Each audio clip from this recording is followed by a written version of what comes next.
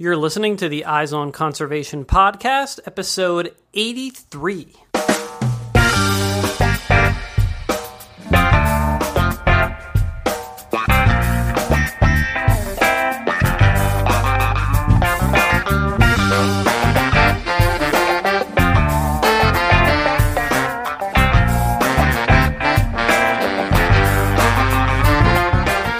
To the Eyes on Conservation podcast, where we bring you engaging conversations about wildlife conservation from all across the globe. I'm your host, Matt Podolsky. Our guest on today's show is Crawford Allan, who is a senior director at Traffic, which is a wildlife trade network created through a collaboration between the World Wildlife Fund and the IUCN, which stands for the International Union for Conservation of Nature. Crawford and I had a fascinating conversation about the extremely complex global economic relationships that lead to wildlife crime and the illegal trade in certain wildlife products. Crawford has dedicated his career to working on wildlife crime issues, and it was really wonderful to hear about some of the successes that he has had over just the past few years, generating a massive amount of political will towards resolving these issues. It's a real honor to have him on the show. Let's jump into this conversation. Yeah, hello. My name is Crawford Allan. I'm a senior director at World Wildlife Fund for working on a trade program called Traffic, the wildlife trade network that's a partnership between WWF and IUCN. And I've been working for nearly 25 years now on wildlife trade and wildlife crime issues. So I want you to give us a little bit of background on Traffic. You said this is a collaborative program between the IUCN and World Wildlife Fund.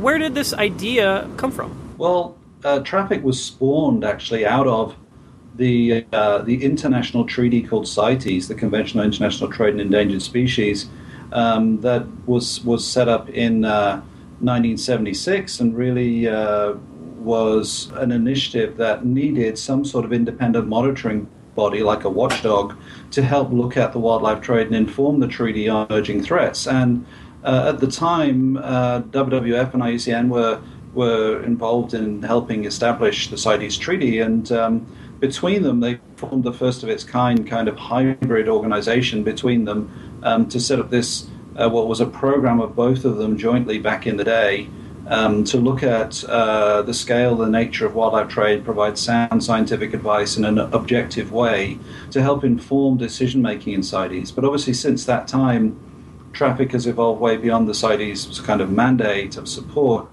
and is much more now about understanding the dynamics of trade, the pushes and the pulls, the positive and negative elements, and how to best ensure that if there is trade, that trade is sustainable and beneficial to both nature and communities. And those elements that are negative are eradicated wherever we can, and providing data and research and guidance to stakeholders, governments, other conservation groups on how to really tackle challenges of wildlife trade.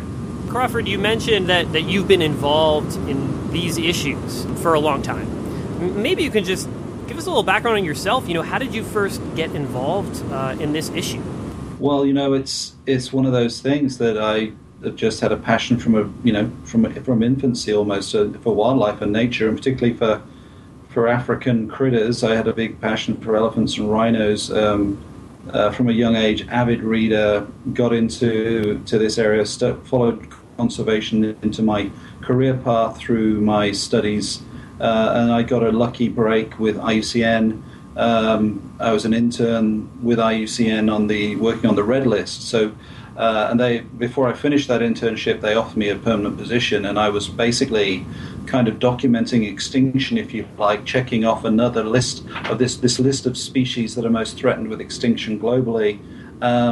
And I was involved in really documenting that, about how species were threatened and why, and what their category of threat was. And after a while, that's kind of depressing if you're sort of going, oh, there's another species gone, and often at the hand of man. And I think that one thing I really started to tune into was the role of humanity in sort of the over-exploitation of nature, and particularly wild species. And I kind of got very interested in the trade elements. And I volunteered for this organization called Traffic. And I morphed into that role and was offered a job with them where I helped them out with doing law enforcement support where we would be providing intelligence information from research and investigations around the world into some of the criminal networks that were poaching and trafficking wildlife. And I helped a lot of law enforcement cases, providing them with information, helped them a lot with going on raids and kicking down the doors of these criminals and helping bring them to prosecution. And that was really a satisfying role for me for many years for traffic in managing these investigations and research around the world. And eventually I ended up in the US, where I wanted to try and do something different. I wanted to try and catalyze a change and bring about influence and more resources to combat the scourge of wildlife crime. And I ended up in Washington, where I thought I could be most influential. I got involved very much in trying to leverage resources and attention and highest level political will for this issue. And I really got into that in a big way.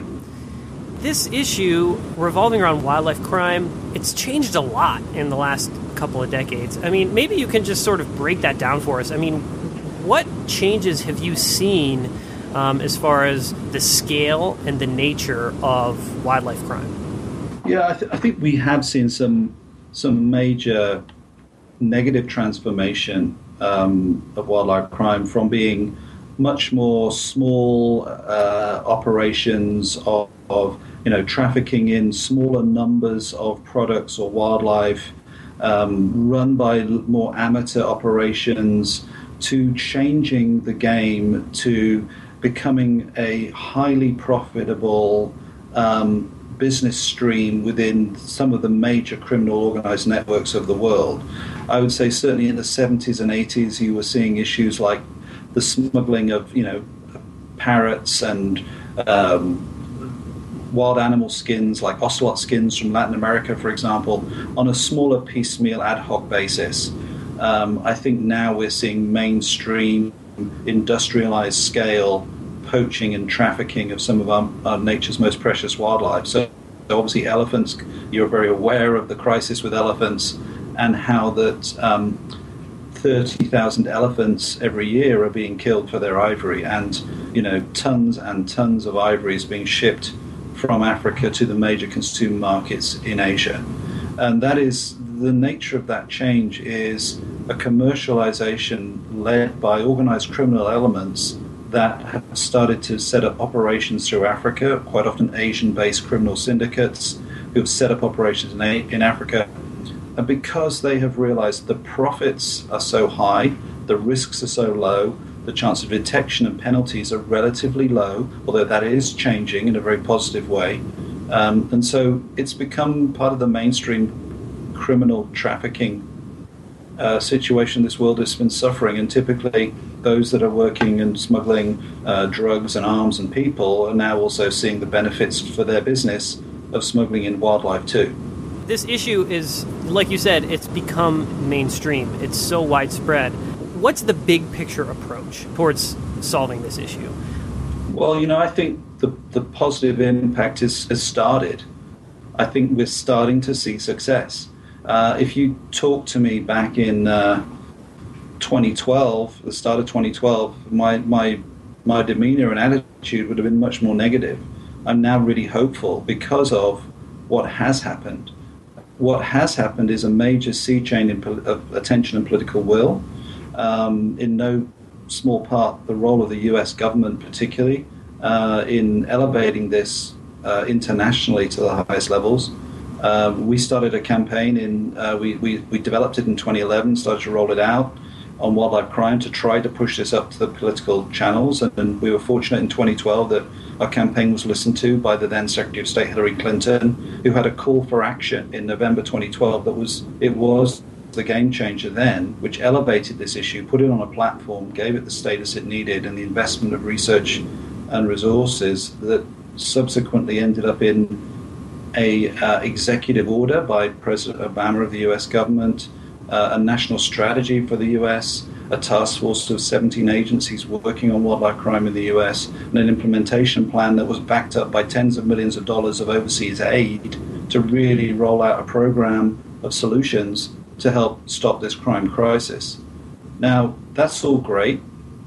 High-level political will, resources, attention. What's happening now is those resources are actually starting to form a foundation of solutions that are coming to coalesce together, that are starting to show progress. So we've started to see that the level and rate of poaching of elephants in Africa is starting to slow, finally. The rate of poaching of rhinos in South Africa is starting to slow. Tigers are starting to come back. Populations are increasing in some places. The combination and the suite of high-level attention and pressure, awareness and resources, and new solutions being created by some of the brightest minds in the world, and just a passion for change is really catalyzed something that we're seeing results for now. So we are hoping that the worst is past. We can't be sure, but everyone has to work together to keep up this momentum, to roll out this suite of solutions and keep it going. I think we can't lose sight of that. We can't let the momentum drop. The momentum drops. All of this investment over the past 5 years of effort and attention and resources is going to start to be wasted. And so we can't let political agendas or other attention wane on this issue right now. Maybe you could give us a few sort of concrete examples. President Obama declares this executive action regarding the wildlife trafficking issue. How does that translate? How does that filter through? And, what are some of the most important results? There are a lot, right? There's a lot to mention. The good news is that a lot of great things have happened. So some of the things that you can think about, so they're framed in different ways. Some of them are very much on the ground, direct results through practical projects on the ground, but others are much higher level through policy and diplomacy. And I think one of the biggest game changers that's come about through the current U.S. administration is through the U.S. and China strategic and economic dialogue. What that has meant is a dialogue around economic relationships between these two behemoth nations has really also included, surprisingly, this very strong and positive dialogue on wildlife crime, and in particular on the issue of elephant ivory trade. And probably the people listening to this are probably very familiar with the fact that the majority of the trade in elephant ivory nowadays is going to China. It's the major consumer market, and the wealth that has risen in China has brought about a new breed of demand that has surged and caused this poaching crisis. So when you have high-level engagement between the US government and the Chinese government, sometimes in a quite clever dance, a diplomatic dance, almost a competitive dance of one-upmanship, who can do the next thing on wildlife crime. So when President Obama announced a $10 million grant for Africa, the Chinese also then announced a $10 million grant for Africa. When the US destroyed publicly 6 tons of elephant ivory in a statement against ivory trade, the Chinese came out and destroyed 6.1 tons of elephant ivory. When the US announced that it was going to try to ultimately curtail and almost cease its entire domestic ivory market and trade, China has done the same thing. They're moving forward in this stepwise game, if you like, of really seeing who's going to take the next step, and it's actually spurring each other on to go to the next level. It has had great impact. If you can see that China is now intending to close down its ivory market, that is the game changer. When they do that, the demand for ivory will dwindle and the prices will drop. There will not be a legal outlet for ivory, and it will only be black market ivory. So this large-scale availability that you can currently see where black market ivory is being laundered into a legal market will effectively go away, and it will make enforcement a lot easier. So that is absolutely critical. It's been a really interesting approach, and I can only congratulate the governments of the US and China for that, albeit in a rather unusual way of working. In terms of other successes, I think you can see that a number of mega projects are starting to evolve, which are really new and innovative ways of working and looking at the different angles in this whole issue. So one of the areas that really has not been addressed adequately is the issue of reducing demand for illegal wildlife products in consumer markets and also trying to change consumer behavior. And I think this now has received a major injection of attention and resources that is seen to have impact. So a number of programs and projects that organizations like WWF and Traffic have been rolling out, particularly in Asian countries like Vietnam, where the rhino horn demand is, in Thailand, where there's ivory demand, and in China, are starting to show very positive signs that they're having an effect upon the consumer demand and reducing demand. Other areas of work, for example, the organization Wild Aid, with this major campaign on shark fin, has shown to be having a major impact on the demand for shark fin, which was a very traditional use for shark fin soup, particularly in wedding banquets. It was the food to serve at wedding banquets, and now a large part of society in Asia is rejecting the consumption of shark fin soup. So this is one of the areas that actually the attention and the investment is really paying off. There are lots of other areas, obviously on the ground in law enforcement support, greater capacity, use of technologies, the use of detector dogs at ports, areas where there were no resources before really are starting to work. They're starting to detect multiple shipments of illegal wildlife that they wouldn't do before. You can see that criminals are having to really change the way they operate because they're being detected now. They're having to take far more complex maneuvers, if you like, to outsmart law enforcement. And before they were doing this with impunity, now they're getting a lot of their trafficking. They're losing money. They're having their operations disrupted by strong law enforcement. These are complex global economic issues, and it's really difficult to sort of tease out what the cause and effect is going to be. The one incident that a lot of folks have pointed to is this 2008 sale of this massive ivory stockpile in Africa, which World Wildlife Fund and a number of other large international conservation organizations supported the legal sale of this massive ivory stockpile back in 2008 because there was this belief that this would flood the market with ivory, reduce the demand, and the price for ivory would go down. But obviously, in the years since 2008, the demand for these, for ivory has skyrocketed. And it seems to me like there's been this really dramatic shift in the perspective that conservation organizations have as far as, what the best approach towards resolving these issues are, right? And these days, you mentioned that instead of selling off ivory stockpiles, governments are crushing them and destroying them. How do you know what impact, for example, the sale of a stockpile versus destroying that ivory? How do you tease out what impact that's going to have? Yeah, that's a great point. And I think, it's one of those things with elephant ivory that we are lucky that we had the foresight, I think, back in 1997 through the CITES process to realize that the way the cycle of decision-making goes is that quite often we don't have the data we need at the time decisions are made to predict what's going to happen. And I think that's why the Elephant Trade Information System, called EDIS, was set up by Traffic and endorsed and run by the CITES parties to try and provide sound scientific analysis and data on the ivory trade to try and help predict that, and combining with the information on the ivory trade, the information on poaching of elephants through a system called MIKE, the Monitoring of Illegal Killing of Elephants.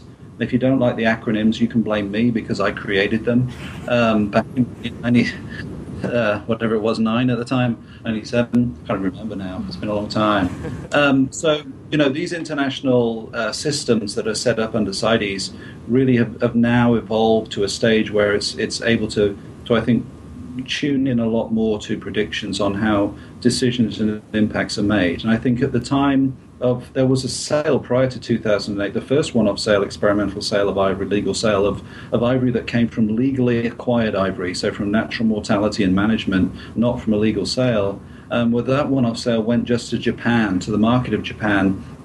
There actually was, after that, between 2000 and 2005, a very marked and dramatic drop in elephant poaching for 5 years because the market was saturated, because the main consumer market had what it needed, and because the money from that sale went back into the conservation of elephants and the communities around that. And so that model approach then was something that people thought, well, it worked then. Well, we've got the poaching since 2005 started to pick up again. Can we do the same thing? And I think that this was a decision by the CITES governments. This wasn't something that NGOs decided. But what happened was nobody knew that China would come into the game. Nobody knew and could predict the rise of China and the economic demand of China and this giant dragon awakening and trying to consume all the ivory it could, and just a massive surge that nobody could predict. And so when that second one-off sale took place, the data was not in the systems to be able to show the influence and role of China at that point. It wasn't until afterwards. So it was a retrospective view of what the challenge was. And I think in hindsight now, if we'd had the data we needed then, we would have probably been able to say, no, we probably don't support this, because it didn't turn out well. It's very clear that it fueled the fire of demand, and the massive surging wealth and the sudden desire to have the rare and exotic that they couldn't, society couldn't afford before, was something nobody could have predicted. And of course, it didn't go well. And so I think, we're coming to a stage now where other measures are being employed, measures like crushing and destroying stocks of ivory to try and send a strong message that ivory is worthless. Some economists are saying, well, is that the message it's sending? Or is it another message? Is it a message that's saying, yes, ivory is becoming even more scarce, even more rare, therefore even more valuable, and something even more desirable?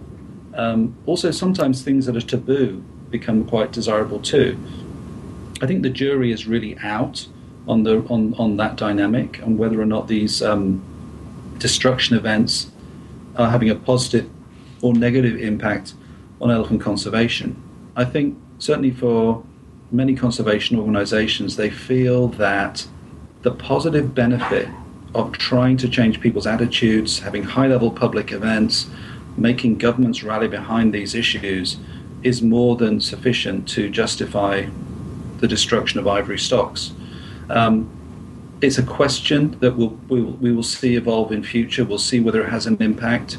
I think we probably won't need to worry about it. In fact, if China does ban its domestic ivory trade completely, I think that will have a huge dampening effect on the market, and I think it will basically block out that ability of individuals that only want to buy legal product from buying legal product, which is a big part of the market, because a lot of these people don't want to buy legal ivory. And I think that will have a very, very positive effect for elephants. And so the sort of experiment with the destructions, we may not have a good, strong indication about what that will really mean, but it certainly is giving force to the argument that awareness and high-level political drives and statements by governments is having an influence, and is an important thing to proceed with. We're not certainly saying to people don't do that because we don't know. I think we've got a situation here where people are trying what they can to get the job done, but they've got the best intentions, and we're hoping that everybody working together on this, despite maybe some difference of opinion on some of the detail, will really, when we come together, we've got that strength that will solve this problem in the long term. There are many, many illegal wildlife trade issues and lots of different illegal wildlife products that are traded all around the globe. Is your approach to each individual case tailored specifically to the issues surrounding that particular product? There are so many issues of illegal trade in different species, and obviously pangolins come to mind as the most trafficked mammal. You may be aware of these sort of scaly anteater type of animals. They have surprisingly taken on a life of their own because of the nature of this, the massive trafficking in them for their meat and their scales for medicine. And they've gone almost overnight from being quite a more common species into a threatened species. And there's been a lot of momentum and interest around them. And you've seen how different solutions are being proposed for that.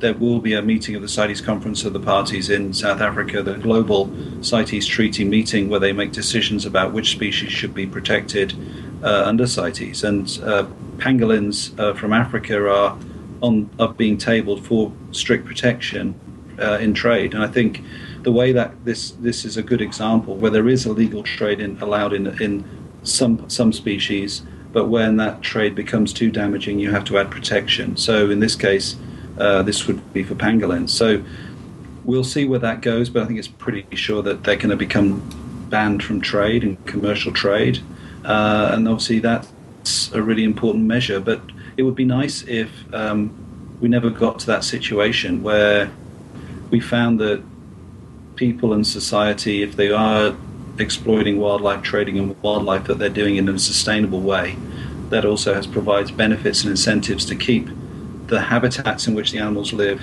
and the animals or the plants themselves alive too, because of the longer term benefit for everybody. But unfortunately, things happen, greed happens and desperation, and wildlife just gets over exploited, and have to prohibit trade and keep them out of trade. And that's something we don't want to see. Are you involved in trying to predict future markets in illegal wildlife products? If so, I mean, what actions would be taken to sort of prevent another catastrophic situation for a species like this? We're doing exactly that. And of course, in the case of things like pangolins, we were, along with IUCN, particularly the ones that raised the red flag, back in many years ago, probably nearly 10 years ago now, saying that we predicted that this trade was going to evolve and that protection measures need to be put in place. The problem is, until it goes beyond that tipping point where it just becomes so obvious and so damaging, governments and people don't listen. Conservation community listens, but a lot of those people that got the ability to protect those species don't listen to you. And we have always, our role has been to look for those next new challenge and try and predict what will happen and try and prevent it happening. But again, it's like the elephant issue. People don't take it seriously until it's the 11th hour.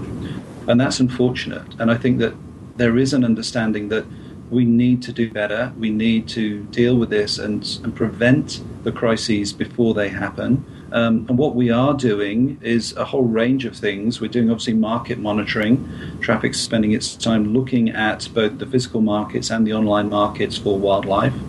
We're trying to look at the nature of the species that are being traded, looking for new species coming into trade, looking then obviously at their population status and whether they can sustain trade, and working with the governments involved to try and mitigate the challenges that we might see evolving. But we're also working in strong partnership with many other conservation organizations and other governments to really develop systems and help support their capacity to be able to manage their wildlife better and to be able to see something coming down the line that they could prevent. In addition to that, what's quite exciting is we've started an initiative working with Google to look at the ability to use online algorithms to look at potential demand in trade for wildlife and the interest in trading in wildlife, to try and predict what the next big trend could be. Looking at search terms, for example, for species in certain languages. This is something that's just literally, I had a meeting about it earlier today, and it's just in the very formative stages. But I think, there are also analytical systems that we can use big computing power and the power of big tech companies like Google to help formulate ways, and say like the way Google did with flu trends, to look for wildlife trafficking trends. And the reason I'm telling you this top secret project that we're working on is because we can't do it alone. And we're hoping that people listening to this will reach out to us and say, hey, that sounds an interesting approach. We want to be involved. We want to work with you. And let's do this together, because this is a massive challenge, and we can only defeat massive challenges by a massive response. And that is bigger than us. It's bigger than us in isolation as an organization of WWF and Traffic working together. It's bigger than IUCN. It's bigger than governments.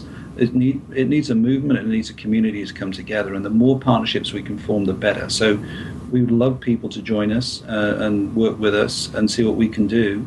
And I think ultimately, hopefully, we'll get this system up and running that's more predictive in nature, that can alert governments to those trends before it's too late. That's really fascinating, and I'm glad that you brought up the importance of folks getting involved and people taking action on this issue. And maybe just as a final note, where should folks go to learn more about how they can get more directly involved in this issue, for folks who are listening to this conversation and care about these issues and want to get involved? there are so many organizations out there who are doing great work. I would say, start with your local organization.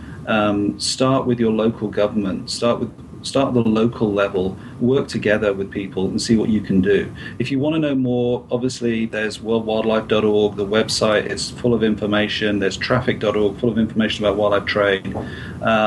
Many other organizations out there. I mentioned Wild Aid earlier. There's WCS, others that are really great organizations doing great work that you can learn a lot from.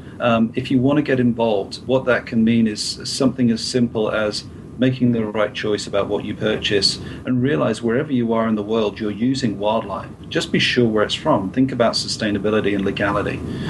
Other than that, you can do all sorts of things, including volunteering, including lobbying your congressman or woman or politician, or getting involved and getting educated and doing the same and sharing that with people that you know who you can influence. Or going through college and studying something of relevance and then finding yourself in that career where you can actually put that passion into effect in the long term and make it your life's work, as the people who sit around me in my situation are doing, in the people here at WWF and Traffic.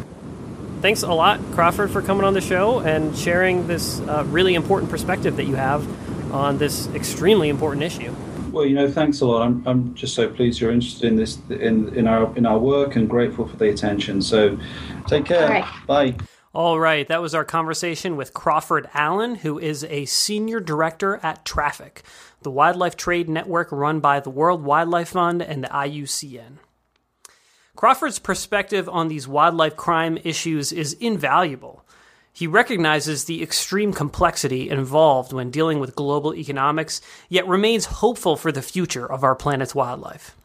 It's good to know that there are experts like Crawford out there working towards collaborative solutions to these troubling issues each and every day. If you want to learn more about Crawford's work and the work going on at Traffic, we'll have additional links and resources available on the show notes page for this episode, which you can find at wildlensinc.org/EOC83. If you enjoyed this episode, you can subscribe to our show on iTunes. Just search for Eyes on Conservation in the iTunes store or your podcatcher of choice and click subscribe. You can also leave us a rating and review on iTunes. This really helps new people find the show and is always greatly appreciated. Today's episode was produced by myself, your host, Matt Podolsky. Our theme music is by The Humidors.